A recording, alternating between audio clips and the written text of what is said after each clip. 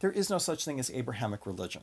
On 2 points. Number one, if you think Abrahamic religion is anything like Judaism, Abraham didn't keep kosher. He didn't have Shabbat. He didn't have anything we associate with Judaism today, unless you go to Chabad, and then they'll tell you that he was visited by an angel, and they taught him the whole Torah backwards and forwards, and he was as kosher as the greatest kosher saint of all time. But we know that that's not what happens. There's no covenant yet. There's no revelation. There's no Mount Sinai. So that what is Abrahamic religion? We say, well, what was his religion? He welcomed the stranger and he provided hospitality. And you have this incredibly rich section of the Torah that we talked about for probably a year, which is everything from Hagar getting thrown out and the binding of Isaac and the almost this and them going to Egypt and Sarah getting put in the harem and then the wars that Abraham fights to make money and he's a mercenary and you have Sodom and Gomorrah. I mean, you have all this stuff basically in 1.5 weeks. But his religion was he welcomed strangers. So it's a cop-out. So what was his religion? A lot of it comes down to the translation of one line in Genesis. And it's only, if I remember, 5 words long in Hebrew. And it basically says, and God ha'emin. It's the word for belief, the same root as the word for emet, which means truth. The same root as amen, usually translated believe, but before you translate believe, does it really mean believe? Because he did something about belief. It's in a particular conjugation, the he feel, because ha'emin, he made him believe, he extra believed, he caused him to believe, he caused himself to believe, whatever, you have questions about the grammar of it, the root is to believe, because he believed something, or he did something, ba Adonai, like through it, in it, with it, just it, because he, something belief, something it, he accounted it to him, he reckoned it as tzedakah, the word tzedakah, which means righteousness. So it's 5 words. Because he did something with belief in God, he accounted it for him or to him as tzedakah, as a righteous act or righteousness. The Eitz Chaim translation is a recent translation, and it's a really good translation because they're trying to deal, as everything, even Art Scroll when it translates, it's trying to deal with getting you the meaning and not just the words. But the bottom line is, the way it was understood by the Church Fathers, and the way it then became influential in Christianity, then the way it was translated in King James, and then the way it's even translated in 20th century translations by Christians is, because Abraham believed in God, God considered him righteous, or God. Then in one of the most common Christian translations of the 20th century, one I just took off of the shelf in the library, it says, because Abraham believed in God, God considered that true religion. Translates tzedakah, true religion. Now, and then, okay, so that's Christianity. I'll tell you the one line about that. But then the one line about Islam is the way it's translated in the Quran is because Abraham submitted to God. The word Islam means submission. And the Quran is all about true religion is submission to God. So we have belief in God, submission to God, and then what do we do in Jewish? So is there an Abrahamic religion? And the answer I'm giving you is, well, there's no religion in the Torah attributed to him. He does one basic mitzvah. I mean, he does the nice mitzvah of welcoming strangers. But his religious mitzvah, he only has, it seems, one. Circumcision. And that comes at the end of his life, which that's a big issue for the rabbis, that he only does circumcision at the end of the Abraham stories. Like, he couldn't have done it sooner?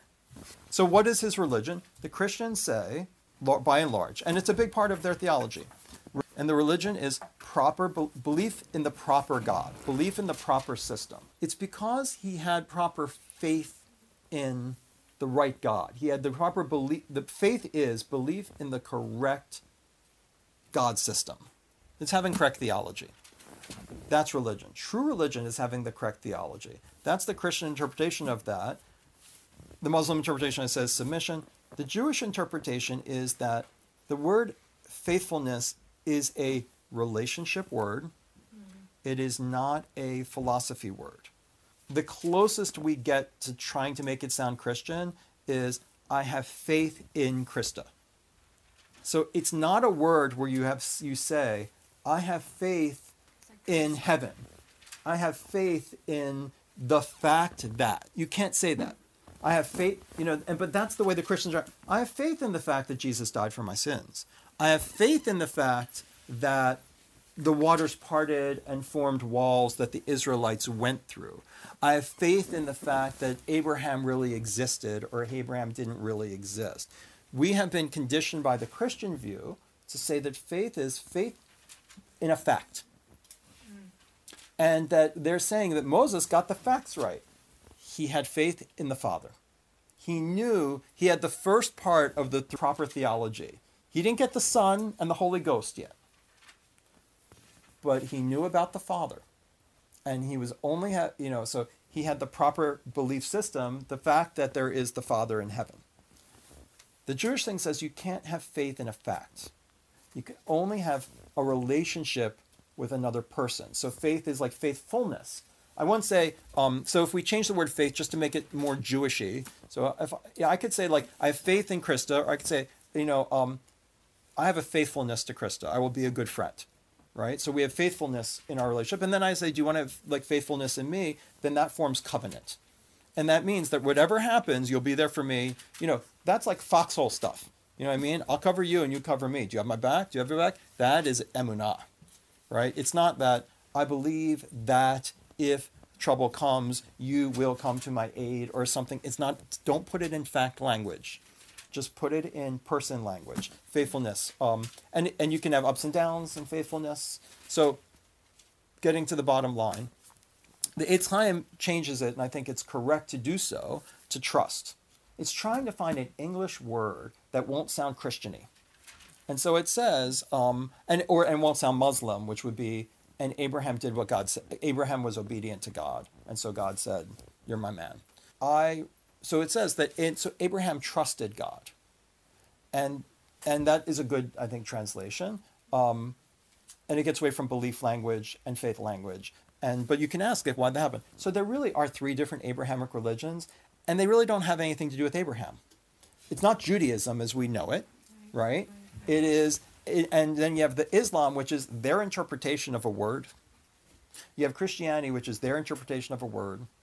And you have us, which is this kind of trust, faithfulness. And I have a question for you, which is, what do you think most Jews actually, of those four options, or whatever, what do you think most Jews actually think Jewish faith is, or Abraham's religion is? I would argue it's the Christian view. I would think so. You have Abraham bind Isaac up. Is there any other situation where a father sacrifices his son in ancient Near East? Like, was that a big famous story?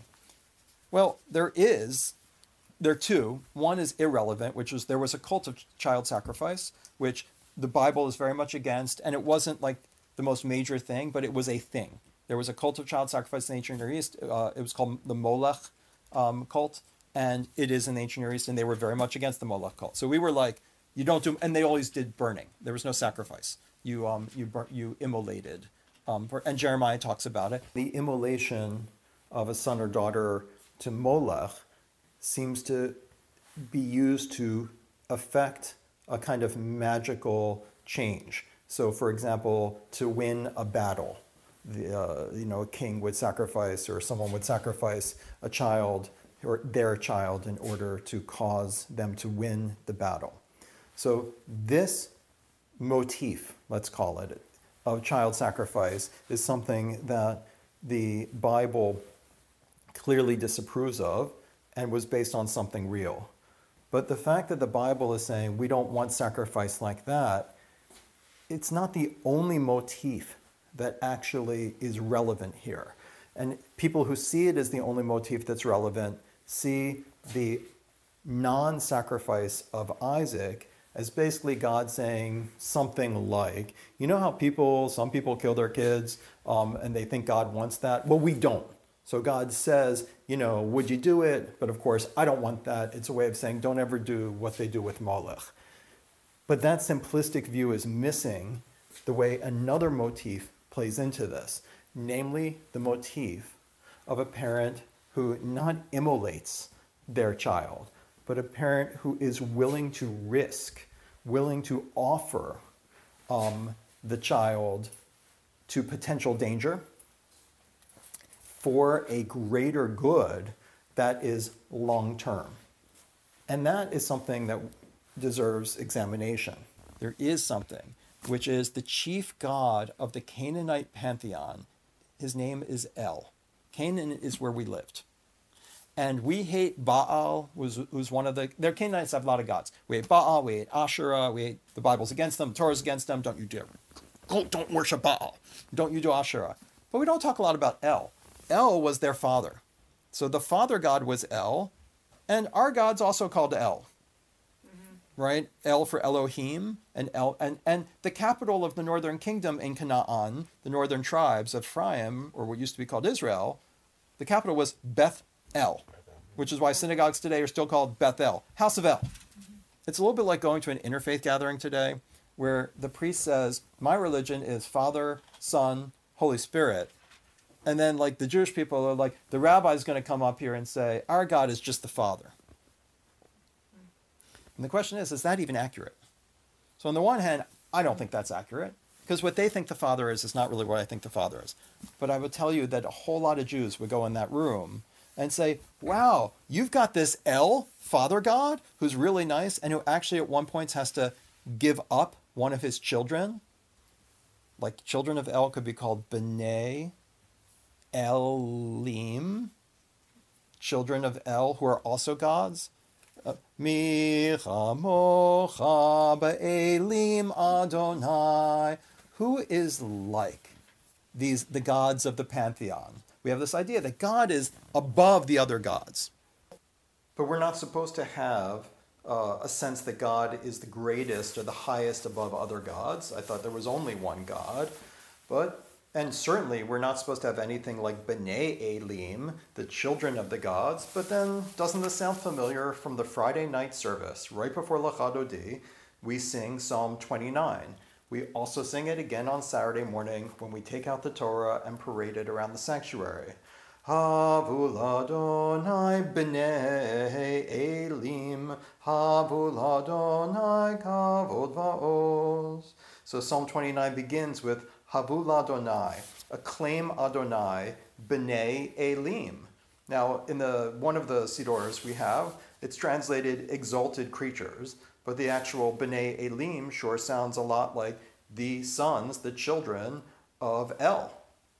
And so we have it actually, this strain in the tradition, perhaps seeing our God El as the highest of the gods, or maybe in a sense eventually it's a form of saying he's the only God, but maybe originally there was some latitude in that. Wait a second, I thought there was only one God. Now, in a lot of the Torah, there is only one God, and they don't like Michamocha. They don't like that prayer. But there's a part of there are I would call them the ancient ecumenical interfaith people in the Torah who are like, no, it's like when Christians say Father, Son, Holy Ghost, and we share the Father, and they're comfortable saying, you know what, I don't know about those other gods, but I like the fact that we agree. Who is like El, the father of the other? He's the top one among the gods. So what I'm saying is there are all kinds of strains in the Torah. And one is the kind of Rav Nadav one, which is, no way, I don't like this El business, because it makes it sound like the Canaanite God and our God are the same one. And boo. And there are a lot of Torah authors and streams in here that don't like that, like me, don't like that. But there's also some who are a little bit like, we do the Christmas tree, but we call it a Hanukkah bush. And they're the ones who are like, those Canaanite locals that we get along with? They've got El, the father of all the gods. And we got El, the only God. It's the same thing. It sounds the same thing. So Michamocha, our El, but he's still better than the B'nai Elim, the children of El. But there's a story about El and his Canaanite where El gives up his son and eventually gets the son back, which follows the pattern of the Akedah story, where Abraham's willing to give up his son, but gets him back. And so there are two streams. And now I'm going back to another thing, and we'll be done. If you want to ask about the Akedah, there are two ancient Near Eastern streams. One is you burn a child to death, and there's nothing like that in okay or that's abhorrent. And it wasn't just abhorrent to us. There were others who found it abhorrent. But don't ignore that there's this other stream of a motif, an archetype, a pattern, where a parent, even the godparent, is willing to give up protecting a child in the hopes of having the child restored, but not counting on it. As my father used to say every Rosh Hashanah day 2, when we read the Akedah, it's like allowing a child to be conscripted into the army. And anyone who was at the men's event, that's what he was talking about. The head of the Times of Israel was the keynote speaker at the men's event on Thursday. We had 800 men listening. He said, there's nothing quite like living in Israel where you have to let your child be conscripted into the army. It's this moment of saying, I hope they're restored to me, but I need to let them go for the greater good. And in a lot of ways, the Akedah is about that, and that's a pattern that even was in Canaanite religion that was out there. And that is a human archetype of when it is that you let your child go instead of protecting them for the greater good. And now I zoom back to the Abrahamic religion thing one more time. What does it mean to trust in God? What are we talking about? Okay, Rabbi, you convinced me that we view it through the Christian lens, and that's wrong. And the Islam one is highly problematic, and I don't want to be discriminatory or prejudiced, but let's just say it's highly problematic. About that it's all about obedience and submission to whatever God says, and that can lead to very horrible things. So what is this trust that you're talking about? And what do you think the true Abrahamic faith is? Or religion, if there is one? And I would say that it is the trust in God, let's say, depending on what you think God is, for the future. And that everything about the Abrahamic covenant, it's all, as scholars call, promissory, which is just a fancy word for saying it's all about the future. Abraham's covenant is not like, if you do this, you will get to live in the promised land. If you keep my covenant, you will get wine and grain and oil in its proper season. It's all, if you do this, way, way after your lifetime is over, and the lifetime of your children and your grandchildren, and way beyond all of that, there will come a day when your sacrifices and what you do will make a difference to the world, and there will be an Israel, there will be a Judaism, there will be something. And you got to get, so that his great faith, his religion, is that, in a way, don't live for the present moment. And you may have to give up a lot with the trust that the future will work out. And then even the pattern of God doing this is listed in Torah. I can't remember if I think it's in Numbers, where God says, my children, I had to let them go into Egypt and be enslaved for generations of torture and death, so that they could come out and get a land of Israel. So God refers to us as his children, that he had to kind of let us go and suffer because God, in a way, it was a covenant of the future, that the future would work out. And I was telling the group yesterday, and I think I got a good response from some, that like, that's a really deep faith that we don't talk about enough. We get so caught up in the kind of like, do you believe in God? Do you not believe in God? Do you believe in heaven? Do you not believe in heaven? Do you think God's up there deciding whether we live or die this year on Rosh Hashanah? Do you not believe God is up there? And it's all this kind of picture of, do you have the right beliefs? And do you have faith in those beliefs? Where the real Abrahamic faith was a trust that the future is going to work out. And it was the faith of the prophets. The prophets had it crappy. They were all in exile and post-war. And their whole faith also was like going back to, we will not forever be slaughtered without a homeland. Like you have to make sacrifices now. Like, don't assimilate into Persia. Don't assimilate into Babylonia. Don't assimilate into Assyria. Don't give up. Like, you got to make sacrifices now, because there will be a future restoration of Israel. There will be a future, and I feel that way, of course, and I think many of us do, about the environment, about America, about Israel, about Judaism in a time of assimilation. You know, like, what does it mean that we have two faiths? We have Jewish religion, let's say Mosaic, Moses religion, but we also, like, that Abrahamic covenant, when we get it right, may speak to us even more than the Moses covenant, which is, how do we go through our lives with the idea that we could lose everything? Because Abraham's prepared to lose everything. God lost a lot with putting his children in slavery, you could say, with the hope that like those sacrifices will be redeemed. Those what we call in military terms, their sacrifices will not be in vain. You know, when someone dies in Vietnam, you have to be able to say, not we won. And what people did with Vietnam was cruel, because what they thought was their sacrifices are only redeemed if we win. It's not about winning and losing. It's about the future being the right future. So the future that they fought for, their sacrifices make for a better future. If winning makes for a worse future or needless sacrifice, that's exactly what God hates. The difference between a contract and a covenant is a contract is usually clearly in the present, right? You give me that, I give you this, and then we have like a 12-month period of you can return it in 12 months or not return it at all. But it's like, it doesn't usually have a huge delay. Like someday you will, fix my roof, but I'll give you the money now. Like it's not, so contracts normally try to be very specific about what is owed in the present. But covenants it tries to establish the parameters of trust for two parties that could change and in which circumstances can change. So a good example of a covenant is marriage. Because like what you're really promising is that you're trying to figure out what you're promising. Am I promising anything? What does it mean to enter into a situation where both people are going to change and your circumstances are going to change? And so that's why it's a covenant, and you're trying to and that's not so easy. What even the covenant of marriage is. And I'm like, well, then how do you establish parameters where you don't know what the circumstances will be, and you don't know how the two parties will change over time, or the world that they live in is going to change? And one of the parameters is communication, which is we got to be able to talk honestly, which is often disagreement. And it's often painful because it often feels like you're accusing the other person, which is why a lot of people don't communicate in marriage, because it's like it doesn't feel right to tell my spouse they're letting me down, or I feel like they're letting me down. You know what I mean? But then that's what you have to do. So it's like the relationship we have with God has to be this arguing, negotiation, honesty, and certainly in Judaism, doubt. But it's so weird because like when Donna said it just is. It's not about God, are you there, right? And I'm not a big fan of the books that reinforce this idea of like, hello, God, it's me, Martha, are you there? Or, hi, my name is Moishe, I live in Auschwitz, God, are you there? Like, to me, they're all already buying in to a kind of Christian paradigm.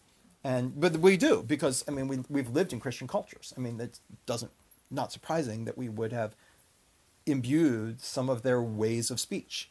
And then that's our ways of thinking. Whereas it's not, God, in a way, when you, like, it's not an issue whether I believe Lynn exists, right? Lynn just is. We're in covenant. And when Donna says, like, there's a lot of power in God just is. And we've talked, you know what I mean? It's not, well, God, like, do I believe that God is? Like, you can believe whatever you want, but God is. Like, and then I've said before that, God doesn't care whether you believe in him or not. Like, that's another thing. Christianity, it's all about, do you believe that God exists? You know what I mean? Like, in Judaism, God doesn't believe whether you think God exists or not. God does get angry at your idolatry, right? So it's a little bit like in marriage. Like, in other words, it's not so much whether I exist, it's whether you cheat.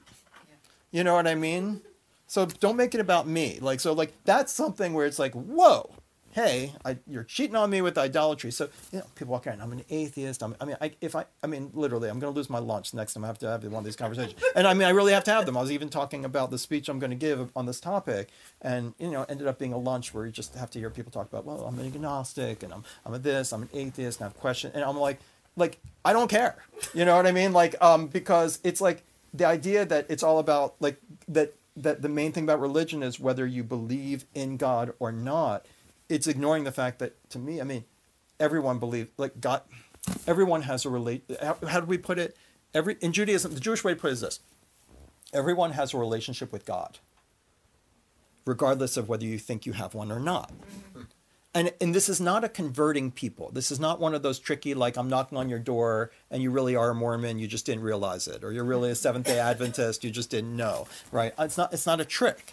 It's that the way you conduct yourself in life and where your values are and how you make decisions and how you face adversity and how you deal with making decisions in your life when you don't have enough information to have a proper answer one way or another, all these things, it doesn't matter whether you call yourself an existentialist, an agnostic, a theist, or whatever. You have a relationship with God because that's what that means. It means to have a relationship with the universe. To say, like, and again, I guess that's the easiest way to put it. It is as absurd for me to hear people say, well, the big issue is whether I believe in God or not. To me, it's like saying I believe in the universe or not. The universe doesn't care whether you believe in the universe or not. You have a relationship with the universe nonetheless, right? So that, let's say Saul came up to me and said, well, I'm really an atheist and blah, blah, let's have a conversation. I would switch it to, Saul, how do you handle it when good people get sick?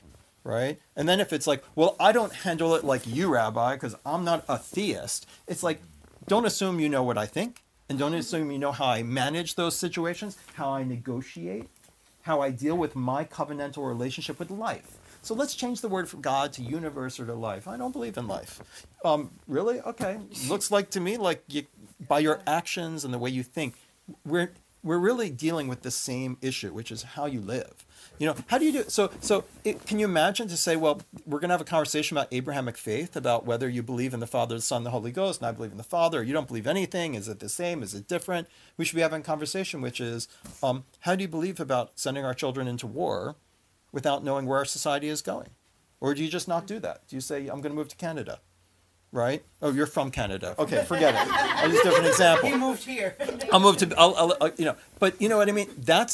Then you're talking about how you deal with your understanding of your relationship with your country, with the future. That's the faith. I mean, the faith is about sacrifice and future.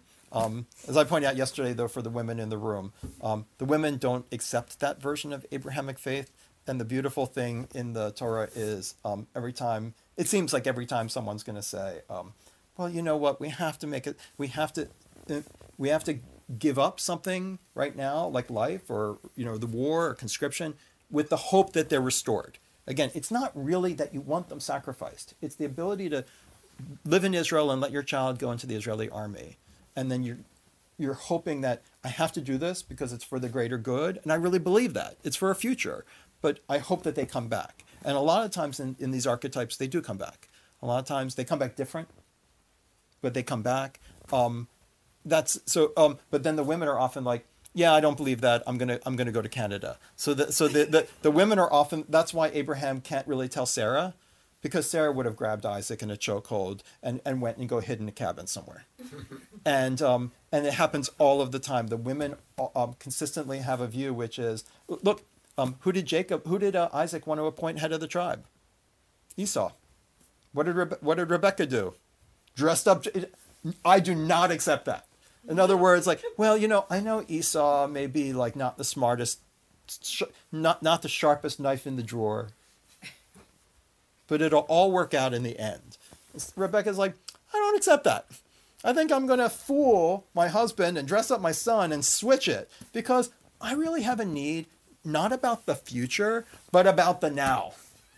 And this one needs to be the head of the tribe, right? And so the women are very much, and in the Haftarah we read yesterday about the Shunammite woman and Elisha. I mean, she's like, yeah, you know what? My son who's dying, I want him revived now. I don't want him restored in the future for the betterment of society. I want to get that prophet, that weird prophet, and get him here and get him to revive him from the dead or to do resuscitation or whatever it is, and I'm going to save that life now. So it's and basically the way I think the tradition understands this is that we have to have both in us. These are two sides of God, and they both have to be in us. Our absolute horror of the potential of sacrifice for a better future, and to say no, I'm hitting the streets now. Oh no, this president needs to be impeached. I mean, the kind of like, none of this, like, it's about faith in the future and we have to make whatever. I mean, like, you have to have both sides in you, which is, I will not accept no for an answer now. I have to save life now. And the other side, which is the letting go and the hope for restoration, because it's a covenant about the future. Because without that faith in the future, or without the trust in the future, and remember, one of, in a way, God's secret names is the future. So like one of the things I like to play with, like it doesn't matter whether you believe in the universe or not, you have a relationship with the universe, is why don't you replace the word faith in God or trust in God as another one of God's names, which is the future, the God of Adon Olam. Adon Olam is master of time, master of the future. And like the rabbis understand it, or especially the Kabbalists, as this. So what if you said that? It's faith in the future. That's not a bad translation for that line. I'd rather say Abrahamic faith, in my opinion, is a trust in the future and willing to give up, sacrifice now, and also to, as he goes, lech lecha, which is that I'm willing to embrace something that looks very risky or whatever because I think it's necessary for the future. And living at home with my dad is not going to accomplish that. So lech lecha. So you see how the Abrahamic stories start to go together: the negotiation, the leaving home, the stories themselves, and then the future. We all know that you don't have to be religious to be righteous. Yeah. And we also know that there are people, and in the Talmud, a lot of times they're outside of the group of the rabbis. They are Honi HaMe'agal. They're the crazy guy who lives in a cave, or the crazy guy who lives in the shack outside the village. Really, and often they have no education, and then they'll like wander into the Beit Midrash, where the rabbis are like writing the Talmud, and they'll say something. Everyone's like, whoa. There are people that seem to get it right, like about their values and about like the universe, where it's going. And it's not because a little birdie whispered in their ear. It's that, they just live that way. And I think Abraham, he clearly was chosen for a reason. It's not like anyone could have been chosen. He was a natural.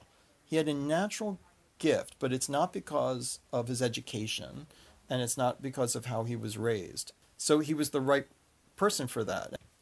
And I'm going to mention General Kelly. Only because in the Rosh Hashanah sermon, obviously I started with the mythology of the Sons of the Confederacy, which was created in the 20th century to promote the idea that the Civil War was about states' rights and wasn't really about slavery. And he repeated that in his press conference, General Kelly, Chief of Staff of our president, where he said, most of the people in the South, the vast majority of people in the South did believe slavery was right. He forgot to include the African Americans. 40% of the South was slaves. If you counted them, then the overwhelming majority of the South of Americans were against slavery. But he forgot that. And then he repeated that idea that it wasn't really about slavery. It was partially about slavery, but it was really about two different systems that both believed they were right and they didn't compromise. And that's abhorrent. I mean, it's also false. And it also, it sullies the Union soldiers who died in that war, that basically were dying not to conquer the South, as if it was some kind of like war between two countries. They were basically fighting to end slavery. Maybe some of them didn't even believe in it. Maybe some of them even believed that slavery was okay, but they were conscripted and they went because Lincoln said, you have to go, we're ending slavery. This country can't have slavery in it. And he had some other reasons, but that was the main reason, and they died for that. So to say, well, it was really about states, like as if it was a power struggle, that's not really fair. And so like one thing that I argue, and then Sarah Huckabee Sanders, she made a comment in a press conference about the fact that, well, you have to understand that back then they believed slavery, many people believed slavery was okay. And one of the things that you mentioned, Jerry, although you may be like, what's he talking about, is that I pointed out here that part of what Abrahamic faith means to me and religion means to me is that you don't play that game, that back then people thought something was okay and that made it okay. Like, oh, back then they thought that burning their children was okay. So like it was okay. We're not relativists like that. There were a lot of people in the South who thought slavery was wrong, and they lived in a society in which people were enslaved. There were a lot of people who may have even suspected that was wrong and said it was right and said they believed it was right because they liked owning slaves and they liked the money. You know what I mean? And they liked not having to do the work. And they liked inheriting money and getting to be a southern plantation scion, child, and go to the prep schools and all that stuff. And Abraham was a guy who seemed to know right from wrong. And part of the Abrahamic faith that all of us have to have is to be in the right place, regardless of the mitzvahs. You know what I mean? To be in the right place about right and wrong. And I think that's a big part of our religion. Like, so part of my religion is kashrut and Shabbos and tefillah and all those things. And part of it is to know when I was 7 years old or 8 years old that read a story about someone who does live in a cabin, who grows their own vegetables and can live off of the land, that like that sounds right to me, rather than let us burn down the rainforest so we can eat some hamburgers and then let it erode. I mean, like, like you learn things along the way, and some people are like, no, it's perfectly fine. Let's uphold the corporate system of rainforest destruction and meat production, or whatever. And there's some of us who are like, no, my seventh grade history teacher had a big influence on me, or I saw that documentary and it changed my mind about human trafficking.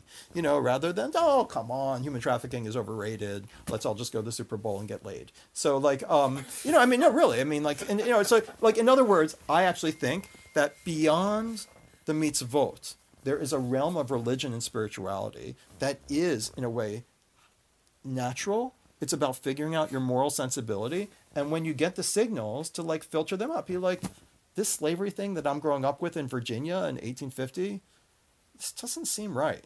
And I know Dad's saying shut the hell up, and everyone's saying shut the hell up, and do you want to inherit or do you not want to inherit? Do you want to be the head of the plantation? Should I give it to your brother? Like, there were those who paid attention and there were those who different. And to say that whatever you grow up with is just what the truth is exactly not what happened to Abraham, who was like, I grew up with this doesn't feel right. And God's saying, go forth, because you're about the future. Anyway, I feel like that's an important part of what we do. And religion's not just obedience to the mitzvahs. Like one of the things I was doing with the kids, and they asked to do it. I give them, when I do the Hebrew school, I ask them to pick I give them choice of topics. Talk about death. They usually don't want to talk about that. And other kinds of things, right? Circumcision, no. So I asked them what they want to talk about. I can't remember what's written on here. But I asked them, like, 6th, 7th grade, what are you doing in social studies? Oh, we were talking about Marxism or capitalism, blah, blah, blah. So we talked about the basic idea, and I'll limit it to this without giving you the lecture. Do you think society can be better than it is? Do you think there could be a better society? Do you think society could really work better? And you can tell me I'm over-exaggerating on this, but I was surprised by what came back. So one of the things I did was I brought up the word utopia. I said there are kind of two views, or three views. I said one view is life is Hobbes or whatever. Life is tough. Society is tough. You just try to do it the best you can. Kind of. There's always going to be a lot of injustice, inequality, problems. Maybe we have incremental improvement.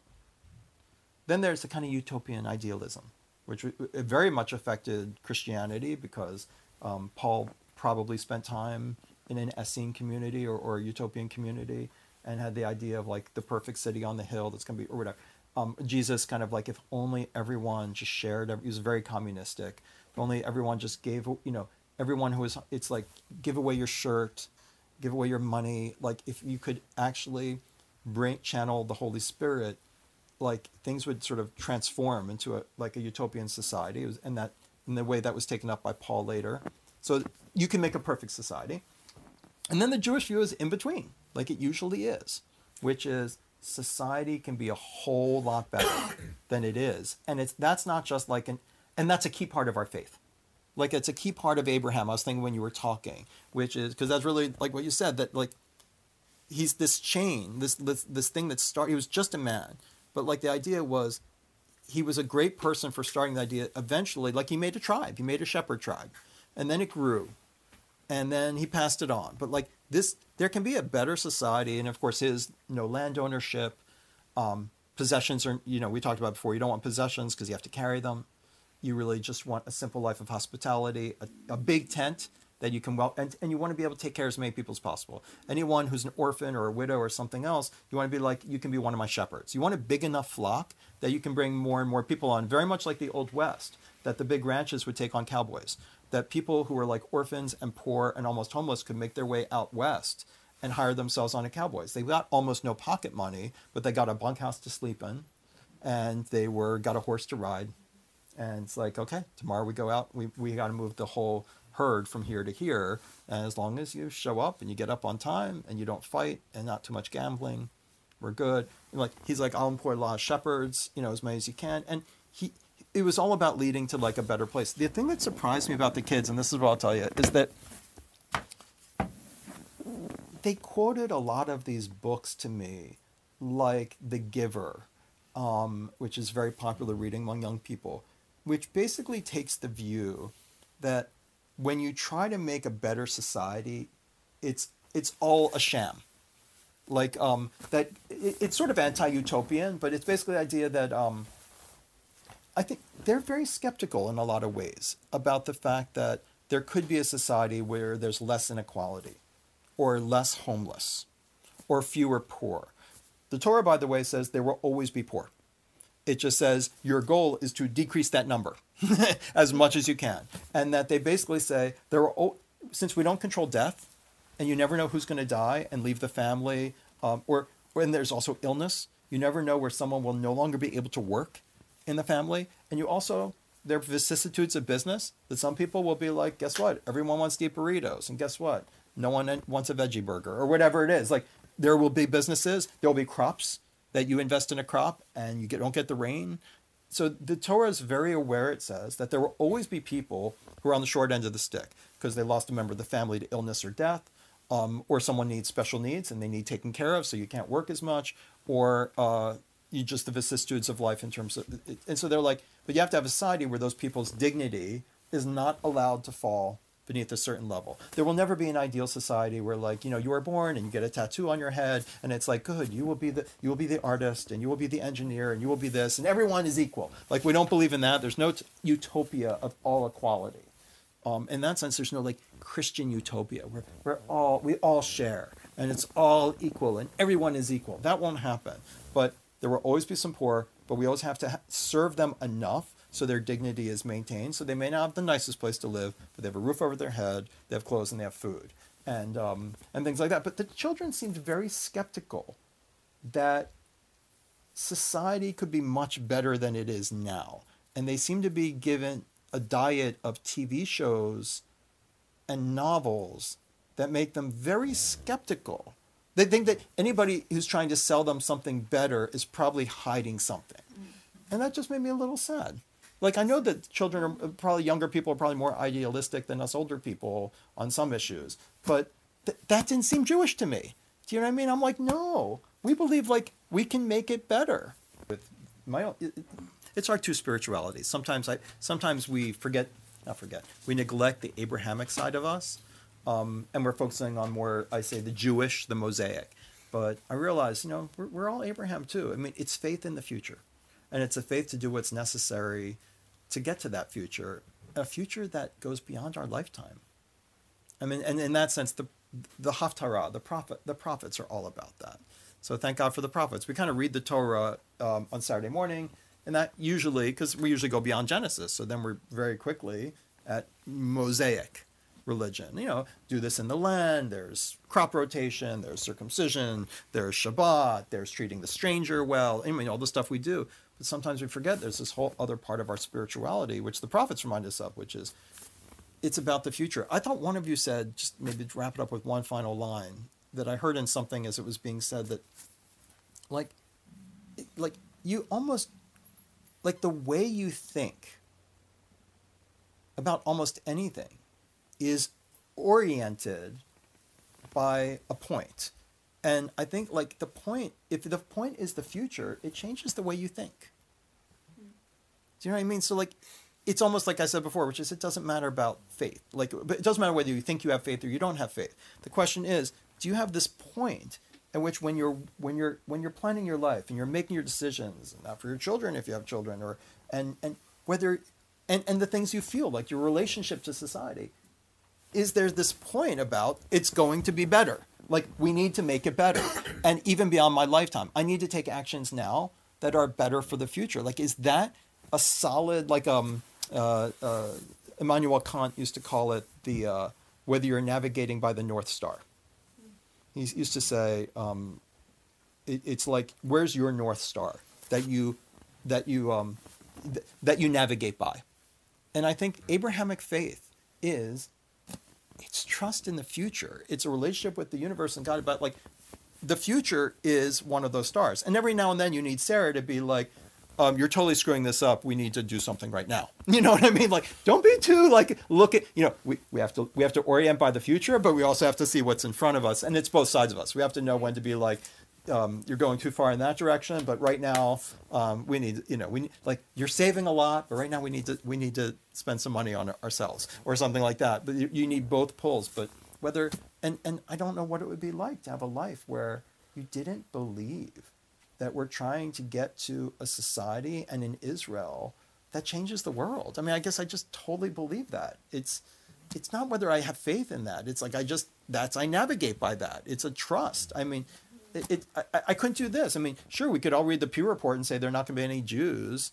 And I mean, I ran into this recently with intermarriage. I made a major statement in favor of rabbis conducting intermarriages in the conservative movement for people who agree to raise their children Jewish. And I'm in the great minority. And because most rabbis think that can't be good for Judaism. And I'm like, really? These people I know, they're Jewish, they're married to a non-Jew, and they've agreed to raise their children Jewish. I think that's a beautiful future for Judaism. Like, those are some of the best kids I know. Like, I don't even understand what it means that I got clobbered for saying that. And it could have very well affect my future. Like, and I just said to people, like, I don't even consider it a debate. Like, I've met these people. They're great for our future.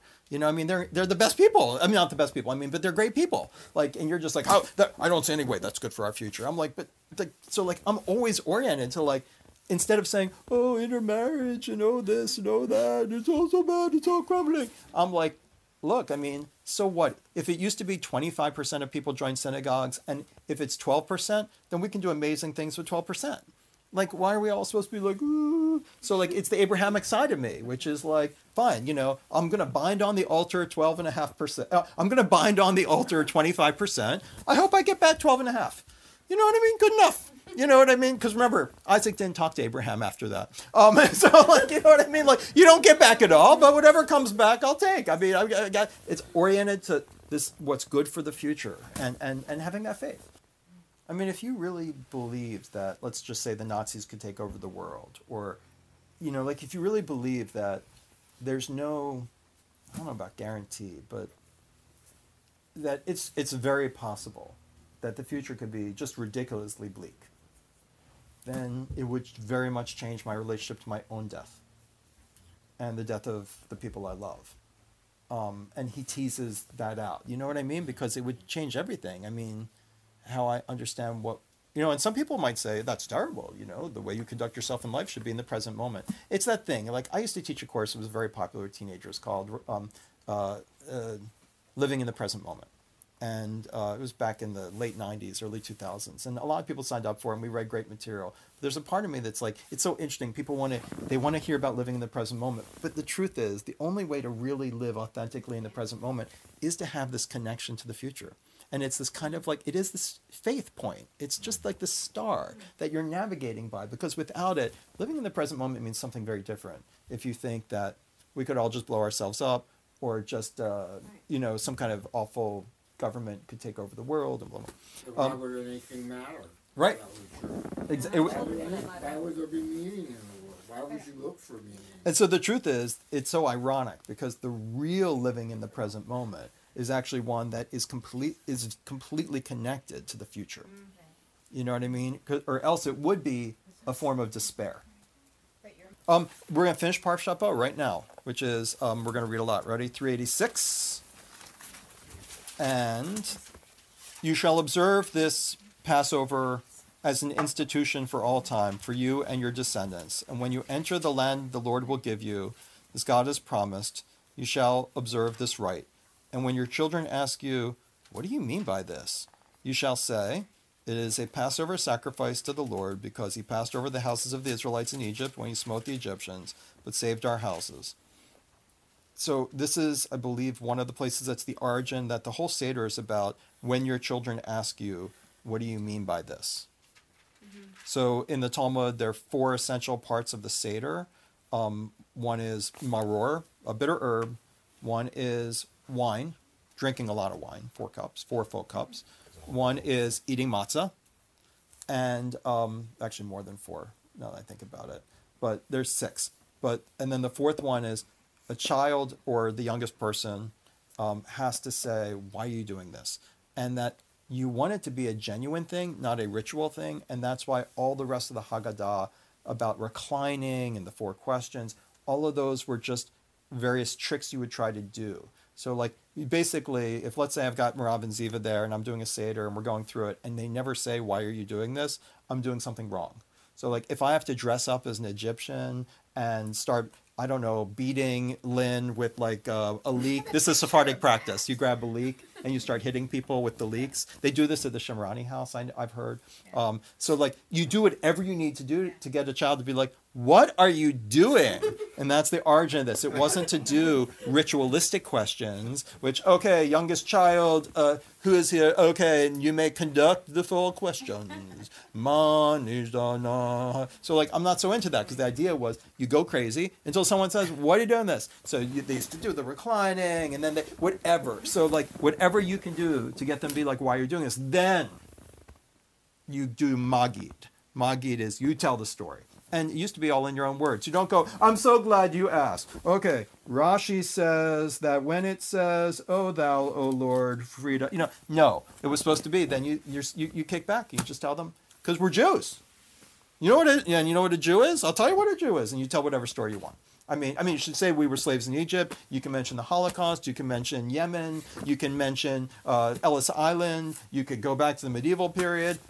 Depends how you feel. But you tell the story. Why are we Jews? And it has to include oppression to freedom. And it's all based on this line. And so, as you know, we only had Haggadah-driven Seders after the invention of the printing press. So, of course, right? It's an of course, but you're talking about the 1700s. So when people are like, a real Seder, I think I mentioned this on Yom Kippur, a real Seder is where you do every word. I'm like, well, then there were no real Seders before publishers started printing Haggadahs like crazy because they could sell them. Maxwell House. Right, exactly. And it was Max, and a lot more people would buy them than would buy a Siddur because people prefer Seders to prayers, to services. Anyway, we'll zoom on. Oh, then I told you last time, anybody remembers, 2 weeks ago. So if you have someone ask, why are you doing this? That's actually the evil child. Remember in the Seder, instead of like the smart child is like, when do you get to dessert? Right? When can we eat the afikomen? To him, or whatever, I forget. The smart child is, what are all the laws and statutes of the Seder? Which is not exactly why you're doing this. And then the simple ones just says, what's this? Which would be good enough. The one doesn't know how to ask. Maybe that's if you can't get anyone to say, if you can't get the kids to ask, then you give up and you're like, fine, you don't know how to ask. I'll tell you anyway. You know what I mean? Because like I'm trying to figure out where it came from and the vitality in it that we've lost by going page to page. But then if the Rasha, the evil one, is the one that says, what does it mean to you? Why is that bad? Because it looks like it fulfills the commandment. Go ahead, Donna. Isn't that the whole point? To teach, to ask? Correct. I mean, most people don't. And you nailed it, which is that the real reason, because it fulfills exactly what's going on in Parashat Bo, is what is printed in the Haggadah whenever they invented it, this idea of 4 children. It's the word that comes before the sentence. And you remember what it is? For the 2 children who asked, the clever one and the simple one, it says the clever one asks, the simple one asks, but the bad one says. So it says the bad one says, what does this mean to you? If it had said the bad one asked, what does it mean to you? Then they wouldn't have been bad, because it was what you said, it's about questioning. So if they're saying it, then it's not a question. And as you know, I think most of the Seders today have almost turned into just saying. It's like, we'll just read it and say it. Right. Yeah. If you come to my house, I do different kinds of Seders, different kinds of years, but my default, if I have no time, is just everyone gets a different Haggadah. You know what I mean? Let's at least all have different ones, so I can't say page 93. Because if I say that, you're like, there is no page 93. Have you seen the reaction when people do that? I've been in a Melton class, and I had an Orthodox, and it's like Hashem, and people just freaked out because they weren't reading exactly the same thing. They couldn't grasp the concept, and it was just hysterical. They just were violently opposed to it, and just went. And it's really interesting to see how Seders go. There was someone I always wanted to do a Seder with because I thought they were like one of the coolest people I ever met, and they were Israeli American, and I went to their house for a Seder, and I was like, this is gonna be great. It's gonna be so cool, you know. And they got out the Maxwell House and they just read the whole thing in Hebrew, and I was like, and like we were in America and everyone like was, and I was like, could I do a little in English? And he's like, well, okay. But I mean, like, I was like, so you never know who's like going to be uncomfortable, because I thought this is like someone who's cool. Like, I thought that's the way I've always done a Seder, you know. And I was like, no, you know. Aren't all discourses uncomfortable? Right. I remember, like, my dad always did a fairly traditional Seder or whatever, and I didn't enjoy it. Right, and I love my dad. And I remember when a couple of years ago, it's probably the last time I had a Seder with him because we don't see each other much. It was years ago, and I was home I was out, and my brothers were like, look, their kids were too small to stay, right? So they were like toddlers, and I didn't have kids yet. And my middle brother said, and I was also like, I was already pushing, like, can we do something different than the Haggadah? And my dad's like, oh, okay. I mean, he's not against it. He was like, it just hadn't occurred to him. Like, you know? He was like, okay. And then my middle brother said, Dad, can we discuss an article you wrote? Because he wrote a couple of articles that no one ever pays attention to that were very, very scholarly. I mean, one of the reasons I'm not in academia is you can work 4 years on an article. It's too much time in my life putting anything. I'm sorry. You know what I mean? Like, too long. So, yeah. And that was like, it was so cool. I mean, we did some of the Seder, don't get me wrong. We did some of the stuff, but then instead of, like, as we ate and went forward, we talked about his ideas that I'm not going to, like, I can't remember what he wrote. It was the coolest thing. My brothers aren't even in the field, you know, and it was just going off topic. Like, so anyway, so that's the origin of the Seder, and I'm very much interested in creative Seders. And it's one of the things that makes me conservative. Lynn always tells me, you know, you're passionate about conservative Judaism, but for you, I know what it is, which is you like to go back to the energy that energized the origins of it. And, you know, in Orthodoxy, nothing against it. They like the energy of the recent. You know what I mean? They like the energy of what's the latest kashrus thing. You know, the latest kashrus thing is microbial rennet. And they're like, that's so cool. The latest kashrus thing is Hebrew National isn't kosher enough. Or the latest thing is the Shabbos lamp. You know what I mean? Or like they like the latest, and that's cool. That's where their energy comes from. Like, and often the latest is the most observant and the most strict, and they're just into that. The latest thing is you can't get on a Shabbos elevator because it's not. And they get off on that. They're like, no more Shabbos elevators. You're not going to use one, Terry. Don't step on the Shabbos elevator. They're not really kosher. So they're into that kind of recent thing. And what I'm interested in is where did this stuff come from? And why were people so excited about it? You know, what was so exciting about Abraham? You know, we know Abraham was going to sacrifice Isaac, and it was, and I'm like, what does that even mean? And what did it mean? And then I'm like, oh my gosh, that's what it means. Not that what did Rashi say about it, because Rashi said God never asked him to sacrifice. He said, offer him as a sacrifice. Never said sacrifice. And so never was good. I mean, like, I don't understand all that. I'm interested in, like, what was the energy behind it? And so I'm interested in the energy behind the Seder. And I think that, so for me, I think that's what conservative Judaism is. We're supposed to be aware of the history. And we're supposed to be aware of the sources. And the most valid sources are not the most recent sources.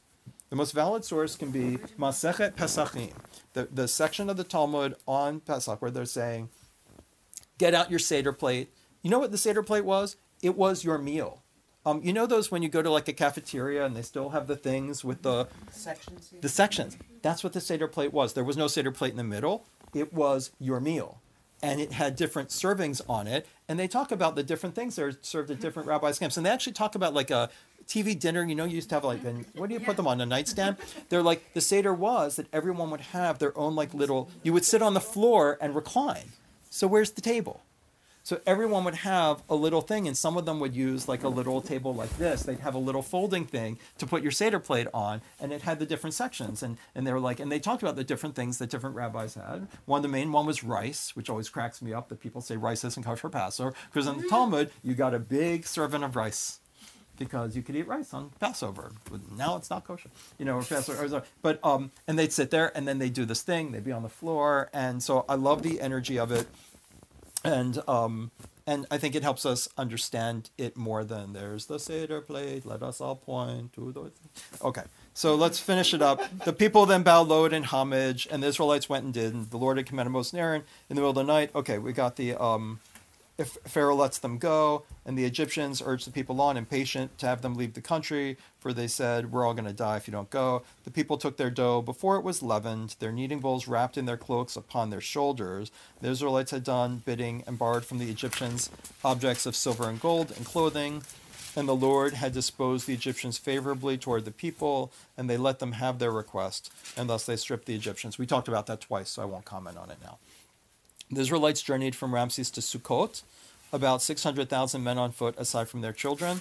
Two quick comments. One is, one quick comment, which is, remember that we live in Sukkot on Sukkot. So when we talk about Sukkot, I mentioned, remember, Sukkot was the place that we lived after escaping Egypt. And that it later becomes in the Torah, a line is added that you should live in Sukkot because we lived in Sukkot when we came out of Egypt. And everyone, we're supposed to and so we have generations and generations and generations of Jews who think that we lived in Sukkot in the desert, which we didn't. We lived in tents. And the Torah says we lived in tents. And it becomes this kind of weird confusion, even within the Torah. It's called intratestamental, intratextual midrash. The Torah has midrashes. The Torah has interpretations within the Torah. So the truth is, we went and lived in Sukkot. And then the Torah provides an interpretation. Well, it's like we kind of lived in Sukkot like shelters. And the reason it provides that interpretation is because when we lived in the land of Canaan, during the time of the holiday of Sukkot, we were supposed to live. It says that we were supposed to go to the temple. And the problem is Sukkot happened at harvest time. So if you own a business, let's say you're Jerry, and I say, and I'm not going to say what your real business is, and I say, Jerry, and Jerry says, I sell Halloween stuff, and I do all of my business between October 1st and October 31st. And I say, I'm sorry, Jerry, but there's a holiday where you have to go to the temple in Jerusalem, and you have to pack up your house and pack up all your stuff and go there and live there for a week. And Jerry's like, I can't do that. So imagine Jerry's business is not Halloween stuff, it's harvest. And you work 20 hours a day harvesting. You don't even come home. You actually live in the little sun shelters for taking a break in the fields, which are Sukkot. They're the little shelters you put up so that you can get out of the sun so you can drink some water and have a break during the whole year. You're going to sleep in one, right? And Jerry's like, I'm going to do that. I'm not going to the temple. Then I got a problem, which is, people are living in Sukkot during the holiday of Sukkot. Got it. You're doing the holiday just fine, Jerry, because you're living in Sukkot, like our ancestors lived in the wilderness. And we ignored the fact that Sukkot was actually the name of a place that they stayed. So does that make sense? So the Torah, it's the way religion works, which is, that works for me. That you're keeping Sukkot just fine. Even though that, and that's probably why it got that festival got the name. So then they're going to go there, 600,000 men in foot, aside from children. Most of, I always say don't believe any of the numbers in the Torah, and people who get obsessed with those numbers, you have to go to a different rabbi if you want to talk about the numbers. For me, I go with the idea that the word for elef, for 1,000, is 600. So, Vayesu b'nei Yisrael miRamses, Sukkotah, they went to Sukkah. Sukkot, Keshesh Me'ot Elef, that the word Elef for 1,000 may well be something we don't understand, or let's just say it means clan. And let's say a clan was any family that lived together on a property. So that it could be anywhere from 5 to 20 people, where your sister-in-law moves in and your children don't leave home. So it could mean that it was 600 households. Just saying. Or something else. I know we got... And then, yep. And wait, what time is it? Because I have different times everywhere. 11:56. And it was an era of Rav. It was a mixed multitude that went up, which is interpreted as it included Egyptians and not just Jews. And they baked unleavened cakes of dough that they had taken out of Egypt, for it was not leavened, since they had been driven out of Egypt and could not delay, nor had they prepared any provisions for themselves. And it had been 430 years, and that was for the Lord a night of vigil to bring them out of the land of Egypt. The same night of the Lord's one vigil for all children throughout the ages. And the Lord said to Moses and Aaron, "This is the Passover offering, no foreigner shall eat of it." Some Orthodox still today won't have a non-Jew at their Seder, but since we no longer eat the Passover offering, it's not wrong to have a non-Jew at your Seder, and it's more mishigas that gets spread. Like, oh, we can do something extra strict. Isn't that cool? And I'm like, not to me. But any slave who's been brought may eat of it once he has been circumcised, so that at that time, even a slave could stay, even if they're a non-Jewish servant, if they'd committed themselves to the household. So by being circumcised later, they get an earring, which means they basically agree to live with you forever. They become part of your household. They get their own quarters. So they're allowed to have their own religion if they want, but that's a difference between someone you hire temporarily on temporary contract. The bound or hired laborer shall eat of it, shall be eaten in the house. Okay, blah, blah, blah. 390. The whole community, if a stranger dwells with you after all males must be circumcised, so circumcision becomes a key thing. If a foreigner who dwells with you would offer the Passover to the Lord, all his males must be circumcised, then he shall be admitted to offer it. Then he shall be as a citizen of the country, but no uncircumcised person may eat of it. There shall be one law for the citizen and for the stranger who dwells among you. That becomes a big thing, which is is it just the Passover law or laws in general? Do you have one set of laws for citizens and one set of laws for non-citizens? In the Roman Empire, they definitely had one set of laws for citizens and one for non-citizens. It was a pretty big difference. And again, when you're trying to make a better society, one good principle to operate by is you don't have one set of law for non-citizens and one set of laws for citizens. And that's been a pretty good principle for creating a better society. So that's a good, I should do that with the kids as some example. And the importance of circumcision, by the way, for the Jews who came out of Egypt is true historically. So one of the things that I once did with you is that it is possible that the Jewish people are a confederation of Hebrews who came out of Egypt and Hebrews who were always in the land of Canaan, that never ended up in Egypt when Jacob's tribes went. And if that and historically, there's great belief that this is true. And if that were true, the ones who came from Egypt were circumcised, and the ones who were in the land of Canaan were not circumcised.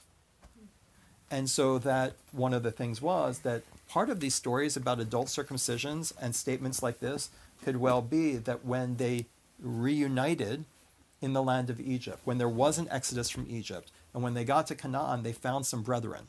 And they were like, "Are you guys related to us?" Because they weren't sure that they were. And there was a lot of issues about the fact that, are you even our long lost relatives?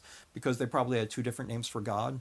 One of them probably had El, and one of them probably had Adonai or Hashem.